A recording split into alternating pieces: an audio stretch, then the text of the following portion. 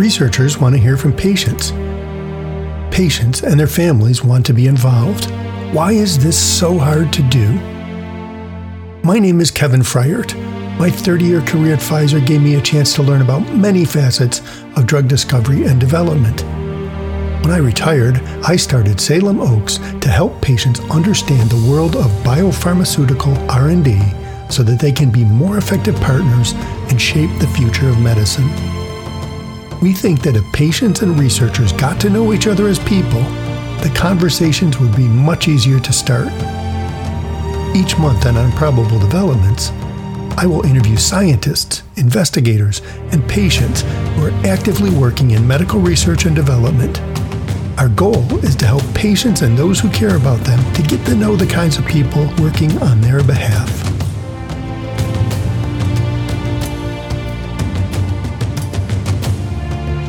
This month on Improbable Developments, we are talking to Dr. Rob Lampkin-Williams.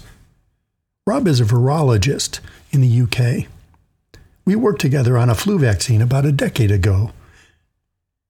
Given the current COVID crisis, I asked Rob to talk about the vaccine development process and his passion for science. We recorded this episode at the end of March 2020, before COVID had really taken off. So Rob, can you briefly tell us your story and how you came to be doing what you're doing today? Yes, thank you. Yeah, it was 10 years ago. It's amazing to think that was the last time we saw each other. I actually came to university in Brighton, where I still live, to actually study pharmacy originally. And that was in the early 80s. And actually that was during the HIV outbreak, the AIDS pandemic. So after I completed my pharmacy degree, became a qualified pharmacist, I practiced pharmacy for a while, short while, but I then went to Warwick University and did a PhD in virology with the hope of working on HIV. But they would not let graduate students at that time work on HIV. So I ended up working on influenza, respiratory viruses, which has actually been particularly what I now focus on mostly, but I do have a great interest in other viruses. In fact, my PhD was on bird flu about 10 years before bird flu was even mentioned in the media. So you know, that was very interesting, and the research I was doing then would be done under very different circumstances on bird flu now, shall we say, because it was not a popular item. So after that, I then went and joined the University of London with a spin-out company from that called hVivo, which specialised in a variety of things, testing antiviral drugs, vaccines on people, did some clinical trials, did laboratory-based work, but in particular became known for controlled human challenge studies. So in other words, you take a population of young and healthy adults and you deliberately infect them with a virus with the intention to find out what happens. Obviously, you do this in a very safe way, but these people do become sick. So can you tell us a little bit about how you do that? How do you set up a safe environment to do such an experiment? We're not the only people who have done it. In the United Kingdom, there's been a long history of doing it after the end of the Second World War. After the end of the Second World War, the Americans, when they left a big military hospital on Salisbury Plain. It was taken over by the Medical Research Council and called the Common Cold Unit. And they would take people there and infect them. And they did that all the way up until the end of the 1990s before they closed it down. And they just did a lot of work, discovered a lot of respiratory viruses there. They did some of the very early work on antiviral drugs against flu there. So that was closed down. Some groups in America has also started doing these studies and were doing them in motels and hotels and quarantining those hotels off. That then stopped in America for a while at the end of the 90s. We started to do it in the UK in hotels Again, and it's very similar to how the Americans had been doing it. And we would section off the hotel, quarantine the hotel. We would screen volunteers very thoroughly to make sure they were young and healthy, usually between 18 to 45 years old, had no underlying conditions that might be at risk of complications of the virus that we would give them. And then we would do the experiments, basically, which is what it is. It's an experiment on these volunteers. And that was extremely successful. And I think we've in total done almost 4,000 volunteers since the beginning of this century, so in the last 20 years. So a large number of volunteers to have been infected with viruses. So those volunteers, how long do they have to stay in that quarantined hotel? That's right. Well, it started out as in quarantined hotels, and it could be up to 18 days. Most would be between 12 to 14 days. Depends on the virus. Different respiratory viruses, because they're the ones we were using, have different durations and how long, somebody is infected for or infectious for. So how long they are actually suffering and how long they might be able to pass on the virus to other people. Because obviously we didn't want to send out people into the community with a virus that we had just given them. We wanted to make sure they were healthy before they left us. So we did that. We quarantined them because we didn't want them bringing in any virus that wasn't the one we were experimenting on. So we knew that the data we got was the data from just that virus. After we'd been using hotels for quite some time, the London Development Agency supported us to build a dedicated 24-bedroomed hotel, effectively, with 24 individual ensuite rooms, quarantine rooms, that does look like something out of a science fiction movie, which might have something more to do with when I designed it, I had seen too many science fiction movies. So are those people isolated in their rooms, or are they able to move around the facility? At the beginning, when we were using the hotels, we would allow them to move around, because being isolated, as people are discovering now, is, it is a bit of an unusual thing. And 20 years ago, when we first started this, there was no social media. There was no Twitter, there was no Facebook. So we were concerned about that.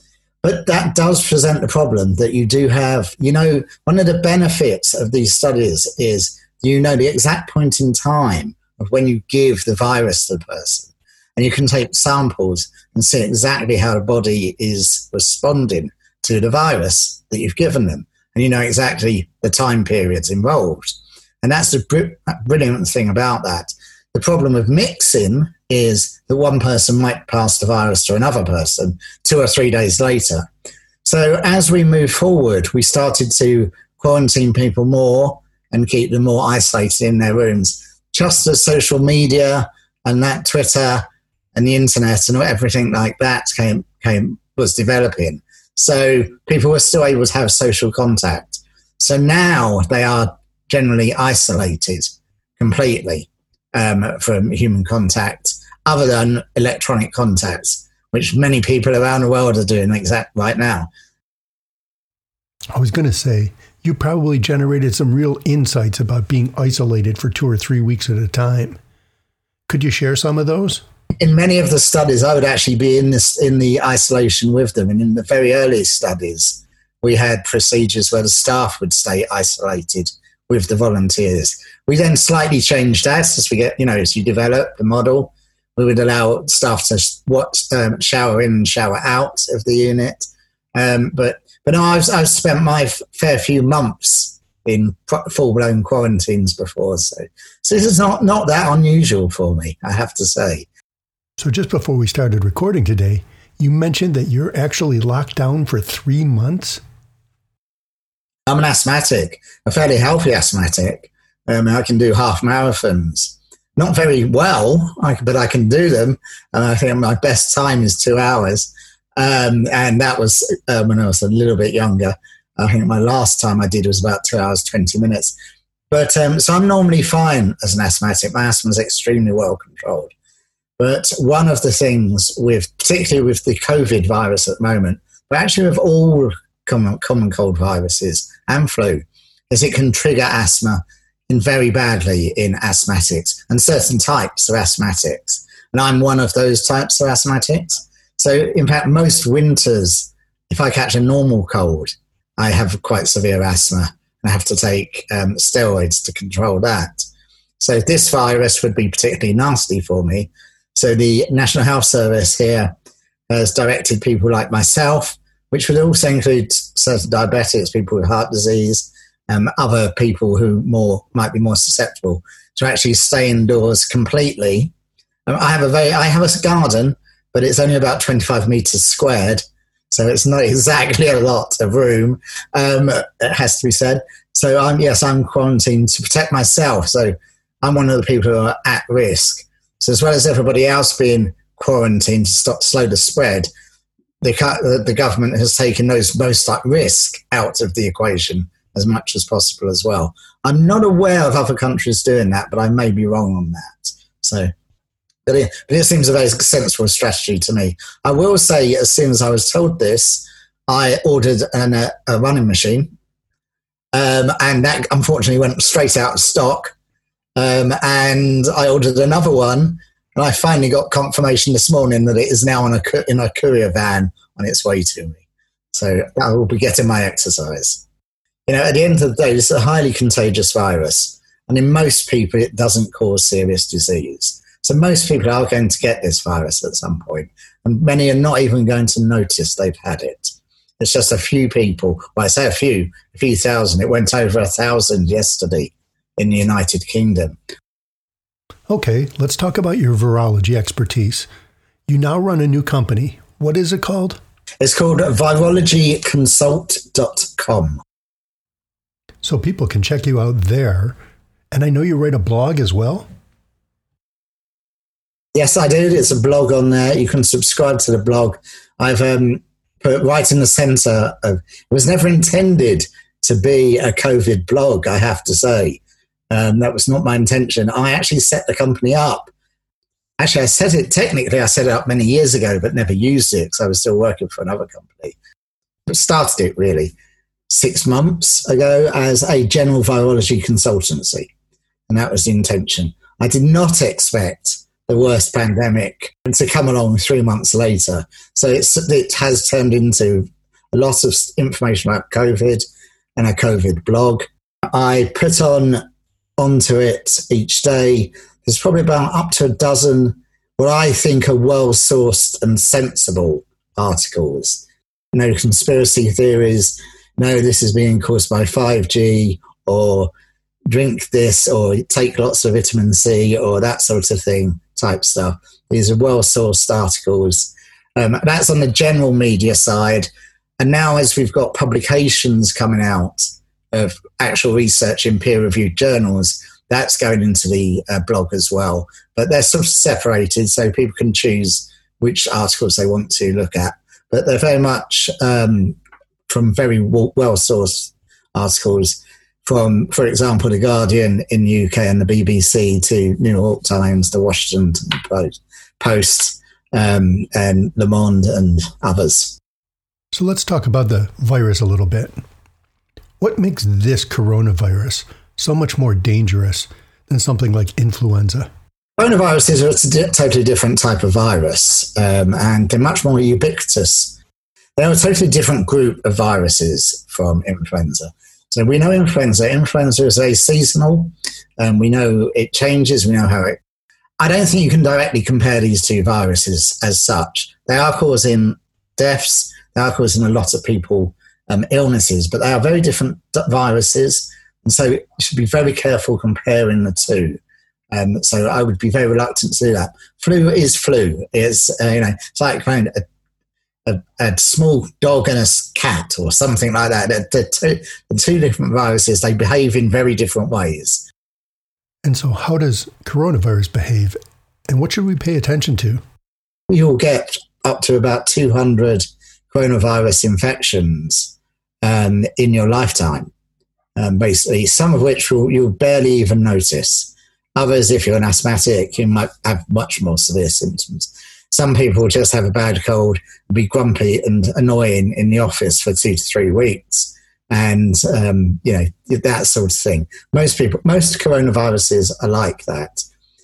However, coronavirus is an RNA virus, and viruses are separated into two types of viruses. Ones with DNA as their main genetic material, like ourselves, and others which just use RNA, which we also use, but slightly differently, but they use RNA as their main genetic material. That is very changeable. It mutates very, very rapidly. And so these viruses can change very rapidly. So coronaviruses will mutate quite quickly as well, as will flu, in fact. And that's what we've seen with coronavirus. It took us by surprise with SARS, which was the first coronavirus that created an incident like this. Fortunately, with that coronavirus, a person wasn't really infectious until they actually had symptoms. So if they had symptoms, you were able to isolate them quite quickly, and therefore we were able to contain that virus quite quickly.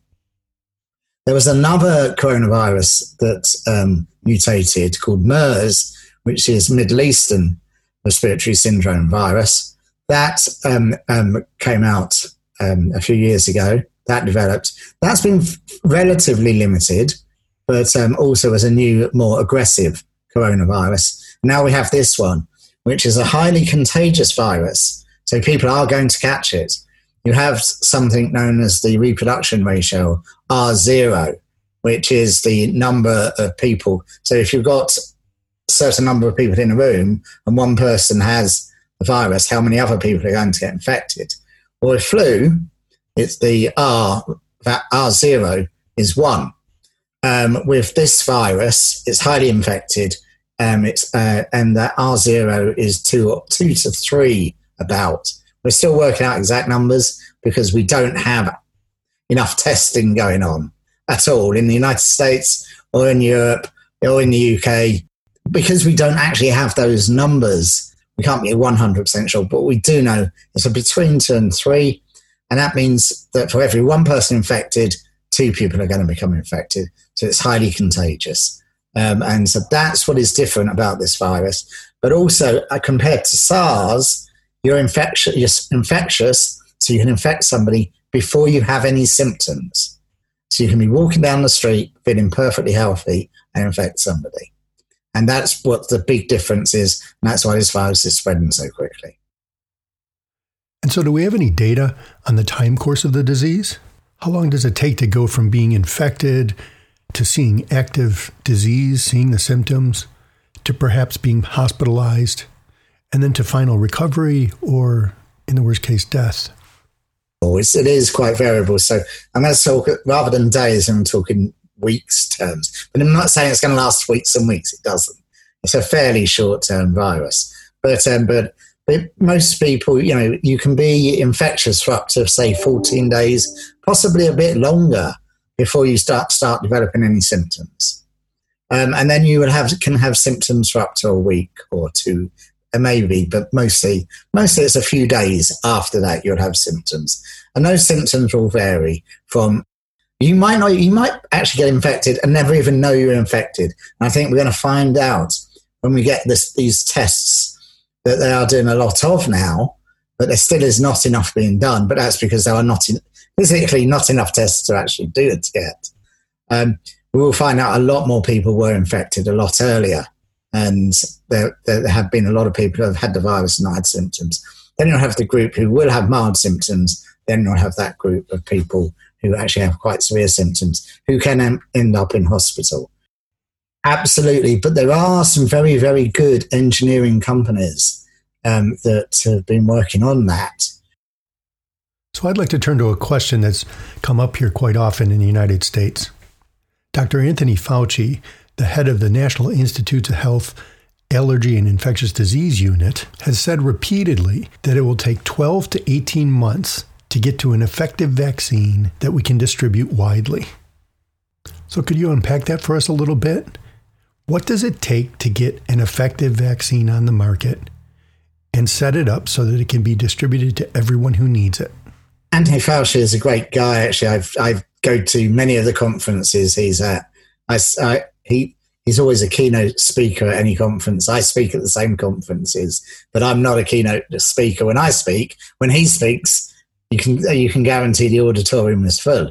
So he's very well respected. In fact, on my website and blog, there's actually a audio clip of him talking about coronavirus. So that's actually available on the actual website as well. So it's worth listening to. In fact, it's very good. Antibodies against the virus and neutralize the virus and then protect people. We eradicated smallpox with a vaccine that did that. So that was great. So first you have to make sure you can actually generate those antibodies. There is another part to the immune system that can be used as well, but it's not as effective when there aren't vaccines that work in that way as effectively. If we can get antibodies, that's what we're really after. So first you need to show you can do that, and you tend to do that in small animals. Then you need to go to people and give a large number of people the same vaccine to make sure it's safe. An example would be vaccine against RSV, which is a respiratory virus in children, that was tested on children. And unfortunately, it made the illness worse when the children actually got the virus, and some children died. So safety considerations have to be considered there.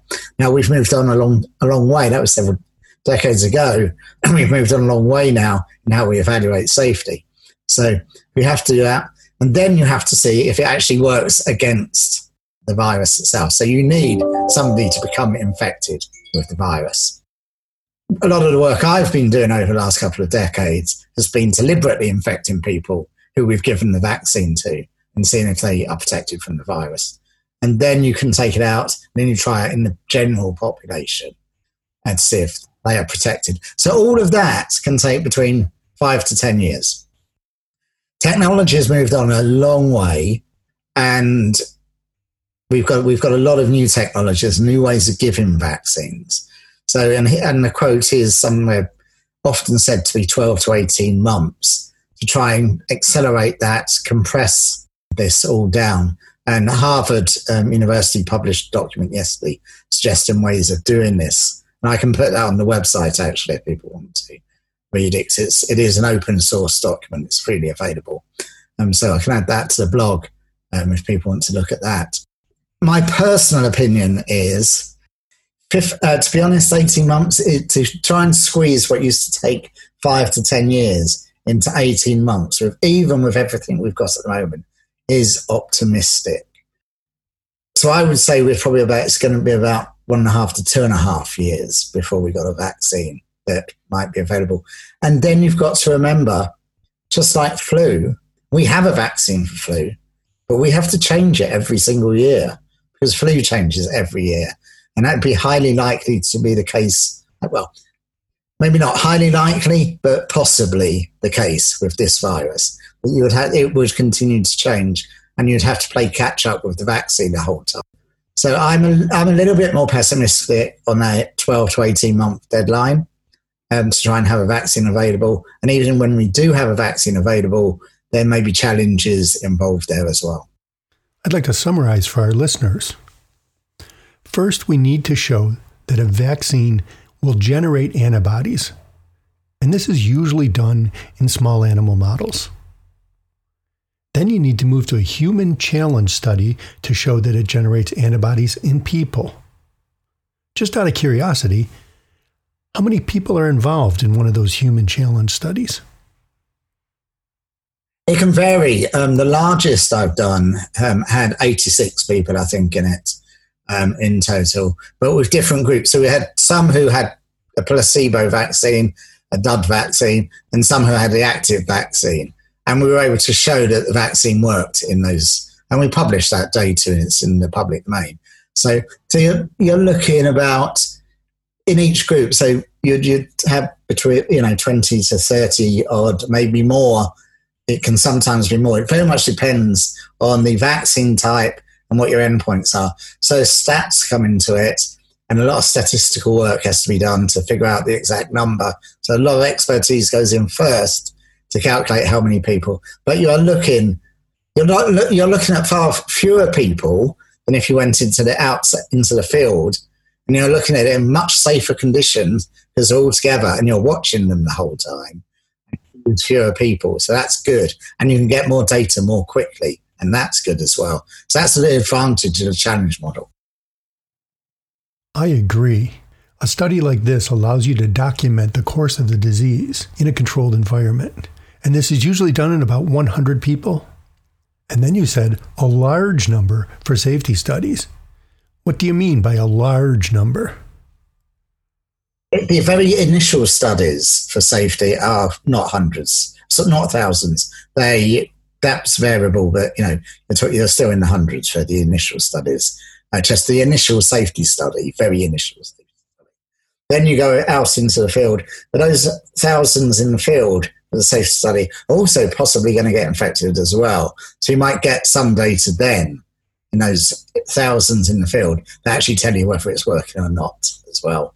And then you expand again to actually see it and more. And so once you're in the field and you're trying to see if it works in the field, you're talking about thousands of volunteers in your study.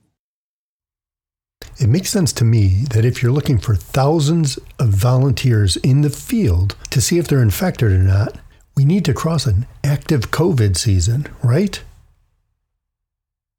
Yes. We don't know this virus will be seasonal. That's it, because when you think about it, flu we know is seasonal, RSV we know is seasonal, coronavirus is less so, and rhinovirus is less so. And if you think about it, temperature, everyone thinks, it gets cold, that's why you get a cold. Well, MERS, the other mutant coronavirus, came out of the Middle East. There was a big outbreak of this virus in hotels in Tenerife, which is in the 20 degrees centigrade. And I'm sorry, I can't translate that to Fahrenheit for you, but that's around 68 degrees Fahrenheit. It's questionable whether this will be a seasonal virus. It might be a virus that stays around all year. However, there would be a natural cycle to it in that people will have windows open and not be cooped up as much and be outside a bit more. So you'd have those effects will occur. But and then there is the worry that once these lockdowns we have in so many cities and countries around the world are relaxed, you will have people who've not been exposed out, who then become exposed, and we get a second wave of the virus. And I think that's quite likely to happen. I think as we relax these quarantines, which will have to happen, we can't all spend our time on Zoom. There will be people going out there who have not been exposed, and you will see another wave of the virus. The question will be, how big is that wave going to be? So just in a practical sense, we may not be able to tell if a vaccine is working while we're under lockdown because it's not a natural condition.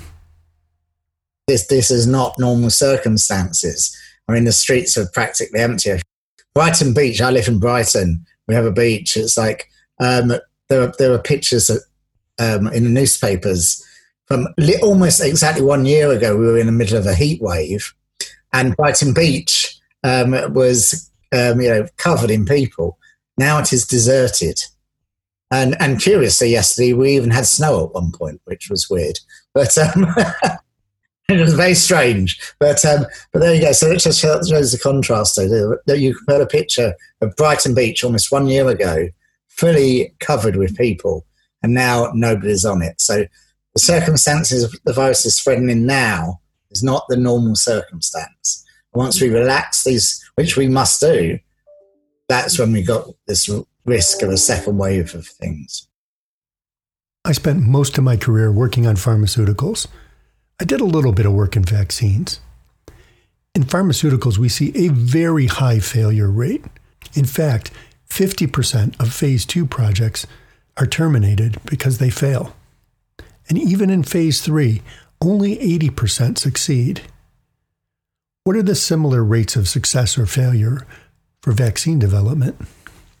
It really very much depends on the virus. With flu vaccines, we've been trying to develop a universal flu vaccine, one that we'd only ever give one shot of for decades. We still aren't there. with that. And there have been multiple attempts. Some are getting very close now. I think that is good news. We are getting there, but it's taken a long time. So a lot do fail. The proportions would not be that dissimilar, but it really does depend on the virus. Take HIV, for example. We were superb at getting drugs developed. So it's a manageable disease now. And what started me in my virology research was that disease, or that virus, and AIDS the disease. It's manageable. It's manageable by drugs. We still don't have a vaccine for that. And despite that, must have been one of the most intense vaccine development programs ever, I would suggest. So that's the case. We've never had a common cold vaccine, and this is a common cold. So, that's an interesting one. Ebola, though, for example, we've actually did manage to rapidly produce some vaccine candidates that are being used now in the outbreaks of Ebola. So it really is very much vaccine dependent. And that's why the two parts of the immune system are so important, because different viruses use different ways to try to escape the immune system. Many people are using wartime analogies to describe the current situation. And what you just said puts us into stark reality. Viruses use many strategies to defeat our defenses. And it's not as if they're thinking about it. It's just that once there's a mutation that overcomes one of our defenses, that particular virus proliferates and overwhelms our defenses. In fact, what my PhD was based on was deliberately mutating flu viruses to try and so they would be able to escape from a certain antibody, so that we'd understand the mechanism of how that worked. And we call them escape mutants for a reason. And it is because they're escaping our defenses. I'd like to wrap up by giving our listeners some information about how they can get involved. Where might they find the information on vaccine clinical trials or drug clinical trials, or any of the research that's going on for COVID at this time? There are several websites and reputable ones as well. Certainly in the States and in Europe and the UK and much of the rest of the world, clinical trials are very strictly governed. So you can actually Google. There are companies that will assist you and point you in the direction of clinical trials. Some hospitals directly will have contacts that people can contact and volunteer for. Likewise, in the UK, the NHS is a source that people can go to. But the one thing about clinical trials is they are well regulated, getting better in other parts of the world. So you can be sure that the standard of the study you're going into is of reasonable safety, and it will have been reviewed well. So it is possible to get involved in actually volunteering for those studies. Most major cities will have some form of clinical trial research centre. London, being a massive metropolitan city, obviously has multiple clinical trial centres in it. It's actually one of the advantages of doing clinical trial research in London is because we have people from many countries and many cultures who are a very mixed up society in lots of wonderful ways with lots of different cultures and races together. And that allows you to give a really good population to do clinical studies with. But lots of other big cities will have places, will have clinical research centres people can talk to. And there will be a demand to actually test this vaccine, quite a quick demand, in fact. And I believe there is already requests going out for people who may have had the virus, have recovered, etc. So what final word do you have for our listeners? I do see a lot of what is going on around the world in different countries. And, it's all varying different degrees of isolations and different methods of enforcement. I would definitely take the government's advice. We have a government advisory every afternoon where the government spokesman usually says pretty much the same thing, which is go out as little as possible, stay isolated, wash your hands every time you come home.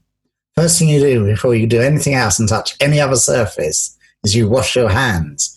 And you do that when you go into any building. So if you go into work, first thing you should be doing is going to the washroom and washing your hands. So you're not bringing, because you would have been on the underground, the tube, the metro, the bus, even walking through down the street, you would have been in touch. So you wash your hands. Use hand sanitizers, because this is a virus that's not spread by me being in a room with you and me breathing at you. You know, it's not going to get past that way. You sneeze or cough. Most of the droplets that carry most of the virus, they fall to the ground within about 2 meters. Goes onto surfaces. People touch those surfaces. Then they touch their nose. They pick their nose. They touch their face. They rub their eyes, whatever. And that is how they catch the virus. So it's from their hand. So it's from somebody else leaving a virus on the surface. They then touch that surface. They then touch their face. And that's how viruses generally spread. And one more time, could you give our listeners the website address for your company? www.virologyconsult.com. Rob, I'd like to thank you for coming on Improbable Developments today to share your insights and expertise, and for giving people a practical picture of what it takes to bring a vaccine to market to fight COVID-19. Thank you, and stay safe, everyone. Please subscribe to Improbable Developments wherever you get your podcasts, and tell your friends to give us a listen.